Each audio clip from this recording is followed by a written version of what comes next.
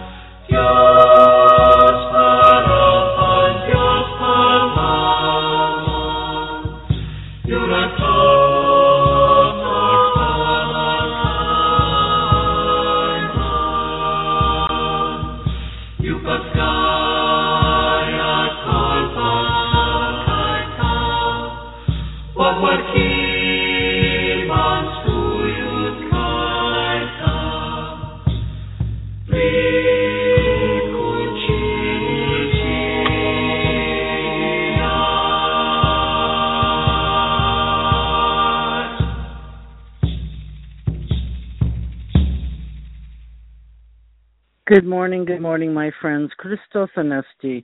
The opening music was by Save Vocal Group from the CD Native Angels by Save. If you want to order a copy, contact save.org, SAVAE.org, and they're on Facebook, and they also do some live shows. And you can listen to them for free on YouTube. You can also get their CD on Amazon. I'm your host and friend, Reverend Sean McCain, and I'd like to welcome listeners to Sacred Sunday. Sacred Sunday was created just to focus on the tenet that Sunday is a special day to set aside some time for spiritual focus, meditation, and prayer. All faiths are welcome. Me personally, am a Christian in recovery, and all Bible readings will be out of the Ryrie Study Bible, and you may use any Bible you wish, of course. I read out of the Ryrie Study Bible because someone had thrown their Bible away when I was living in Hermosa Beach, and they threw it out by the trash cans. And I had just coming by to take out the trash, and I saw that Bible, and I picked it up, and I started studying it, and it was the Ryrie Study Bible. So I highly recommend it, and it's very good to read, and they have wonderful notes. And I've had many spiritual experiences, and in gratitude, we have ongoing Bible readings and discussion about our spiritual experiences. If anybody cares to call in and talk at the end of the show, we can talk about our spiritual experiences. And I'm focused on being my real self and carrying the message given to me And that's it. And we read the Bible, and we read some short stories out of my guidepost book. The call-in number this morning is 619-924-9744. And Sacred Sunday airs every Sunday morning, 11 a.m. Pacific Standard Time. So let's now do our opening prayer as we bow our heads and we try to let the cares of the world go away and just focus on reading our Bible and our Heavenly Father. Our Father, who art in heaven, hallowed be thy name. Thy kingdom come, thy will be done, on earth as it is in heaven. Give us this day our daily bread, and forgive us our trespasses as we forgive those who trespass against us. And lead us not into temptation, but deliver us from evil. For thine is the kingdom, the power, and the glory, forever and ever. Amen. I want to thank you, God, so much for being with us, and we ask the Holy Spirit to be with us this morning and help us. Help us, for we're all Christians, and we pray for all the Christians being persecuted worldwide, and also people of other religions that are running and trying to escape, and we feel very bad for them. Please, Heavenly Father, have your angels watch over them. Their freedom to worship and lives are in jeopardy, and those whose lives are taken for distorted or evil reasons are martyrs, and that's what we believe. We pray that all those suffering from violence here at home and abroad be safe and carry all those little children to safety, God. We prayed for those who are sick in mind and body and those who are lonely and uncomforted. Forgive us, God, for our sins. We pray for those suffering from domestic violence in their own homes and freedom from addiction from all kinds. Please, God, send your Archangel Michael to fight against evil and protect them and all of your angels to watch over everyone. Our prayers go out to all those who suffer in the world, including the animals that can't speak for themselves. We also pray for the wisdom of our president and the rest of our policymakers. They have many decisions to make, and we are praying for all countries for problems of suffering all over the world. Thank you, God. Thank you, God. We ask Jesus to bless us and help us grow under his care and learn what we need to learn to carry on in this world. We want to thank you, God, so much for everything you've given us. Thank you. We're grateful, God. We keep everybody and their families in their prayers. God bless you. Amen. So anyway, I want to say happy day after Halloween here in America. It was a night of candy and costumes and everything else to get everything out of the system. And I just focused on the kids and keeping it positive, which I did. And I just wish everybody the best. And I also wish everybody happy birthday today. Those who had birthdays yesterday, which were a lot. I had 10 friends, including a cousin, who had a birthday yesterday. And today, I wish all the birthday people a very blessed and happy birthday. And may you have a very prosperous year ahead.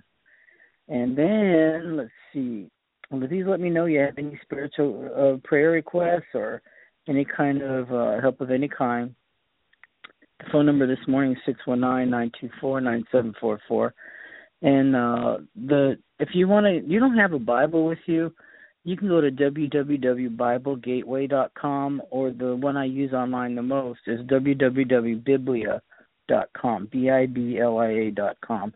And there you will find it. So this morning we're actually on our 2 Corinthians chapter 10 or 11, I think. So let me see. I know we read 2 chapters and one chapter twice in a row, but I guess I need to learn something. I've done that a couple times, and excuse me, but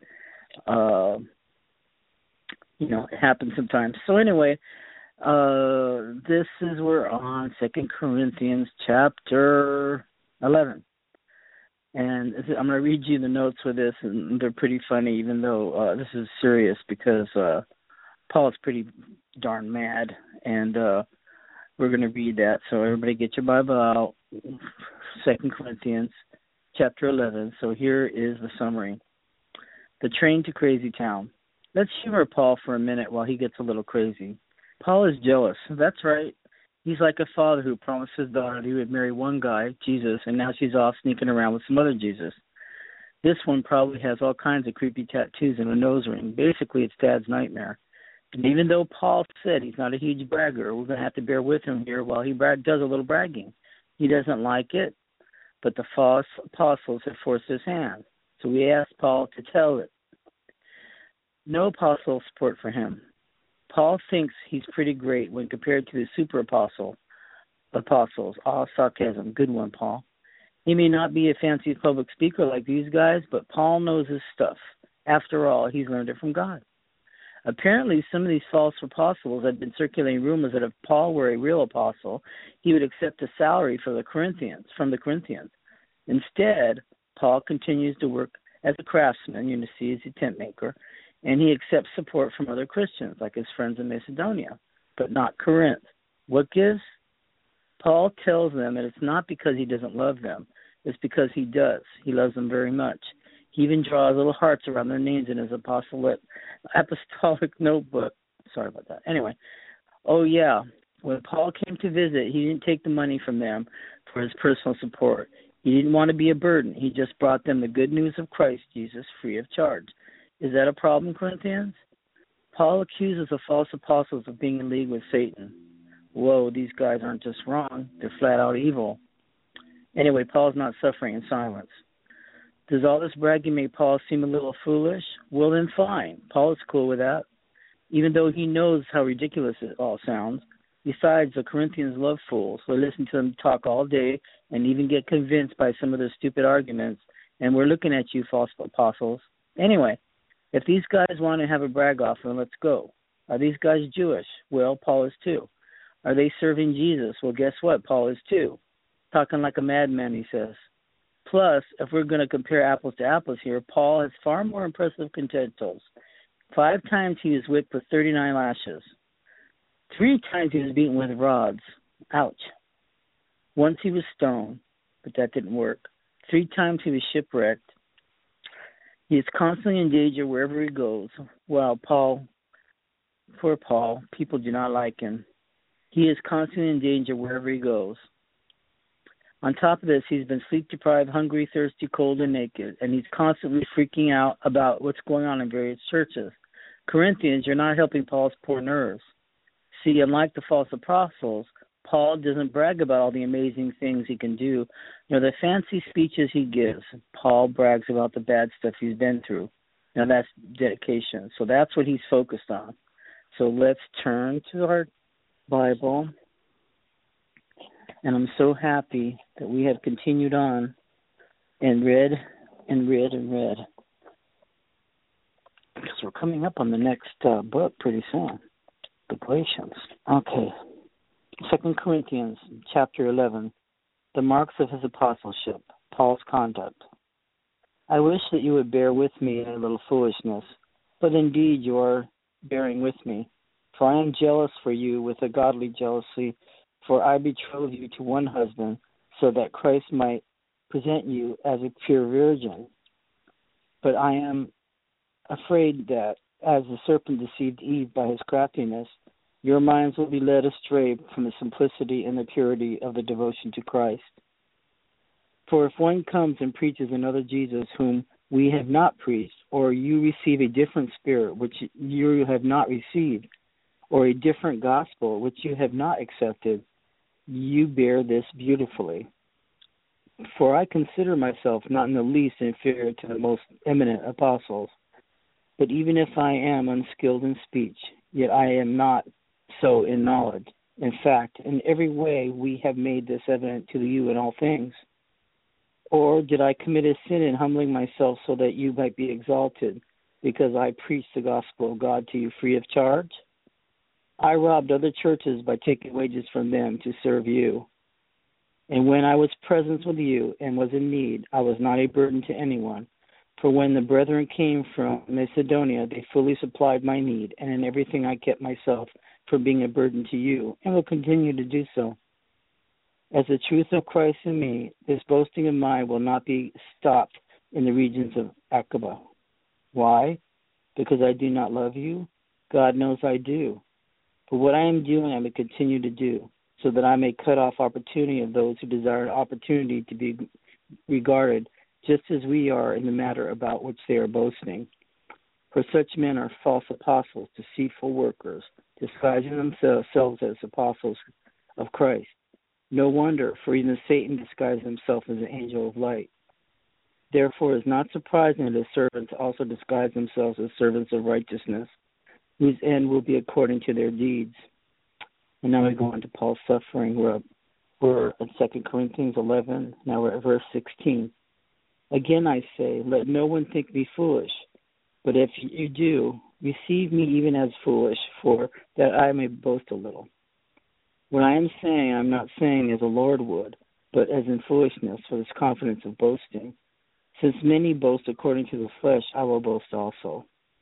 For you, being so wise, and tolerate the foolish gladly, for you tolerate it if anyone enslaves you, anyone devours you, anyone takes advantage of you, anyone exalts himself, anyone hits you in the face. To my shame, I must say that we have been weak by comparison. But in respect to anyone else who is bold, I speak in foolishness, for I am just as bold myself. Are we Hebrews? So am I.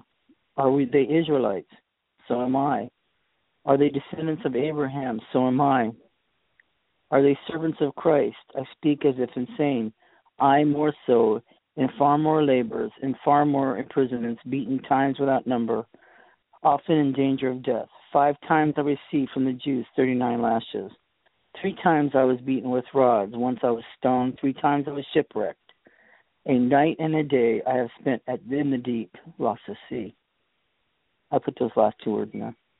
I have been on frequent journeys in dangers of rivers, dangers of robbers, dangers from my countrymen, dangers from the Gentiles, dangers in the city, dangers in the wilderness, dangers at sea, and dangers among the false brethren. I have been in labor and hardship through many sleepless nights, in hunger and thirst, often without food, in cold and exposure. Apart from all such external things, there is a daily pressure of me to concern for all the churches. Who is weak without my being weak? Who is led into sin without my intense concern? If I have to boast, I will boast at what pertains to my weakness. The God and Father of the Lord Jesus, he who is blessed forever, knows that I am not lying. In Damascus, the Antioch, under Athros the king, was guarding the city of the Damascenes in order to seize me. Now we're at the last part. And I was let down from a basket through a window in the wall, and so escaped his hands. Remember that famous scene from our childhood, how Paul escaped. So then I'm going to read the notes. I think when we read this ahead of time, you could see that it made this all the more clear. So I'm going to read the notes now. So 11:1 says, a little foolish. The boasting of verses 21 through 31, but Paul knows that he must do it to make the false apostles appear in their true colors. And then 11 to 23, as their spiritual father, Paul pledged the Corinthians to Christ, but feared that they were being deceived as Eve was. And 11:4, Paul here and in verse 5 is speaking sarcastically. Of course, he did not want them to submit to the false teachers, nor did he want to regard the smooth talkers as apostles in any sense. Anyway, that was the sarcasm we started out with. Anyway, robbed in the sense of having accepted gifts from other churches so that all could afford to, they could give them in order to be not to be a financial burden to the Corinthians. When Paul first arrived in Corinth, he worked as a tent maker, but then he devoted himself entirely to preaching when gifts for his support came from Macedonia. By not accepting support, Paul cut off the opponent's opportunity or opening for attacking him, which is pretty wise when you think about this. Satan's masterful deception is to appear in the guise of an angel of light. These teachers, Satan's servants, appear as preachers of righteousness. That's why we have to watch out, people. We have to have a sound mind, not as the Lord would. Paul means that he is forced to boasting finds no example in the life of Christ. He had to indulge in it, he says, against his natural instincts, so that he could call some significant facts to their attention. And then we're going down to 11:22. Those who spoke Hebrew or Aramaic the Israelites, those who belonged to the nation. Paul was a descendant of Abraham through the tribe of Benjamin. And let's go on. And Paul states that false teachers claim to be servants of Christ only for the sake of argument. Wow. You've got to remember that when you start arguments in churches. 39 lashes. This refers to beating when were administered in the synagogue. The law prescribed 40 lashes, but only 39 were given in order to be certain not to exceed the limit. Beaten with rods, a Roman punishment administered to Paul in Philippi. And he was shipwrecked. They were not specifically recorded in Acts, but there's after 2 Corinthians was written. So painful as Paul's physical difficulties were, his spiritual burdens were even greater. And then Paul boasted of his weakness, not of his strength and power. So that brings the end to our study, and that was very interesting. And I think as we go along, we're understanding this Bible more and more, and it's quite amazing. And let's see, I pick a story at random, and then we'll go about our day today. And I want to thank you all for tuning in archives and listening. I really appreciate you. I love you very much, and thank you so much. Okay, so this is You Can Climb Higher. This is by George Sweeting of Chicago, Illinois. And it's out of my book, Guideposts, Best Beloved Stories. Okay, here we go. God calls us to climb higher, to pursue excellence. It takes hard work and constant commitment, but we can do it because God gives us the tools we need, faith and prayer. I learned how to use these tools when I was a boy. Not long after my dad arrived in the country in 1920 as a Scottish stonemason, America experienced the trauma of the Great Depression. After about 5 years, little construction went on in the United States. My father couldn't find work for 3.5 years, so we all took any job we could find. I remember as a boy selling magazines and delivering milk every Friday night and all day Saturday for $1 a day. Our family made paper flowers, sold them door to door, just to get a quarter, 50 cents or $1. My parents put our house up for sale because we could not make the payments. As a family, we found the strength to keep going because we had faith that the Lord was in complete control, even in times of poverty and want. Mother would remind us, God is too good to be unkind and too wise to make mistakes. During our daily prayer time, we found unity and renewed faith as we identified with the humiliation and poverty of the children of Israel in their desert wandering and their ultimate possession of the promised land. Eventually, building resumed and my dad got a job laying brick, and we went on to lead a significant company. But without his or our family's faith and trust in God, however, we could have not withstood the hard times of the Depression. Have faith. Little in this world worthy of our complete trust. The stockholder who depends on stocks to help him climb higher often learns the stocks go down as well, or sometimes more frequently than up. Long ago, I made the decision to believe in God and Jesus rather than visible things of the world. The one basic decision we must make for myself is, shall I believe in Jesus Christ? If you do this, you will begin to walk the path of excellence. Excellence can never be achieved without the Lord because climbing higher is not just wishful thinking. It is God's intention and plan for us. The next decision of life is this. Am I willing to trust God no matter how impossible the situation seems, no matter how long my difficulties continue? Too often we have faith for the short run, but not for the long haul. We make it through the first few months of the crisis, and we become desperate in the fourth or fifth month. It's difficult to keep going when you're worried of whether your spouse or child will live or die. No matter how hard it is to try to displace your doubts, what if he should die, then become handicapped for life? What would I do? They raise to the surface. God calls us to conquer such panic, which is really doubt grown larger until it turns into fear. Fear not, for I am with you. God promises work now, just as they did in Bible times, and the Apostle Paul said, if God is for us, who can be against us? That's from Romans 8:31. Memorizing these words helped me experience the strength that comes from understanding and believing in the promises of God. Don't quit. Another barrier to faith that leads to excellence is the tendency to quit. Recently, I rented a car to travel to a small town north of Indianapolis, Indiana. My friend had given me directions over the phone. I took Route 70 as my friend instructed, rather than Interstate 465, which the rental agent told me to take. My friend explained that 70 went straight across the city, ran into the 465, which circled the city, would add extra miles to my trip.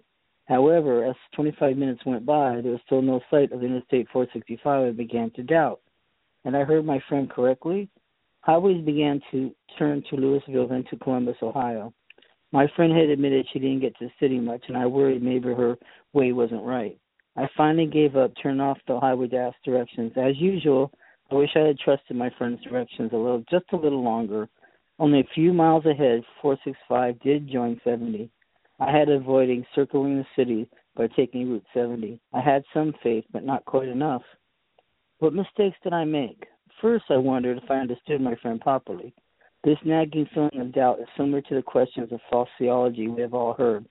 Did God really say that? Does he really mean that? And while we're thinking about it, we all know what the miracles in the Bible can be explained by natural phenomena. Furthermore, such miracles don't happen today. They are just for biblical times. Slowly, doubt creeps in and destroys the faith because we do not trust God and his word in Scripture.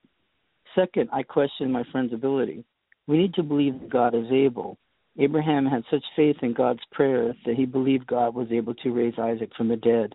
Remember that in Hebrews 11:19. When we doubt God, we cut ourselves off from his help. Without faith, we cannot achieve excellence. The Christian life begins by faith in Jesus Christ, and he must continue by faith, in fact, without faith. It is impossible to please God. Hebrews 11:6. I can build a house without faith. I can marry without faith. I can earn $1 million without faith. But it's impossible to please God without faith. The greatest challenge of the Christian life is to keep the faith until the end. Remember that, everybody. Okay, keep on praying. When the Pacific Garden Mission in Chicago faced threats of rezoning by the city, local news reporters wasted no time in arriving at the 107-year-old mission to interview the superintendent, Harry Schallner. How do you feel about the planning board's claim that the mission is drawing undesirables into the South Loop and is responsible for neighborhood crimes? One reporter from a local news station thrust the microphone into Mr. Schallner's face and asked, "So what are you going to do now?" The white-haired man, his features and slight frame gnarled by rheumatoid arthritis and 80 years of living, didn't lash out or cite legal tactics. He didn't refer to the mission's outstanding contributions, thousands of rehabilitated men from drug and alcohol addiction. Instead, he replied, "Well, there's nothing I can do but pray."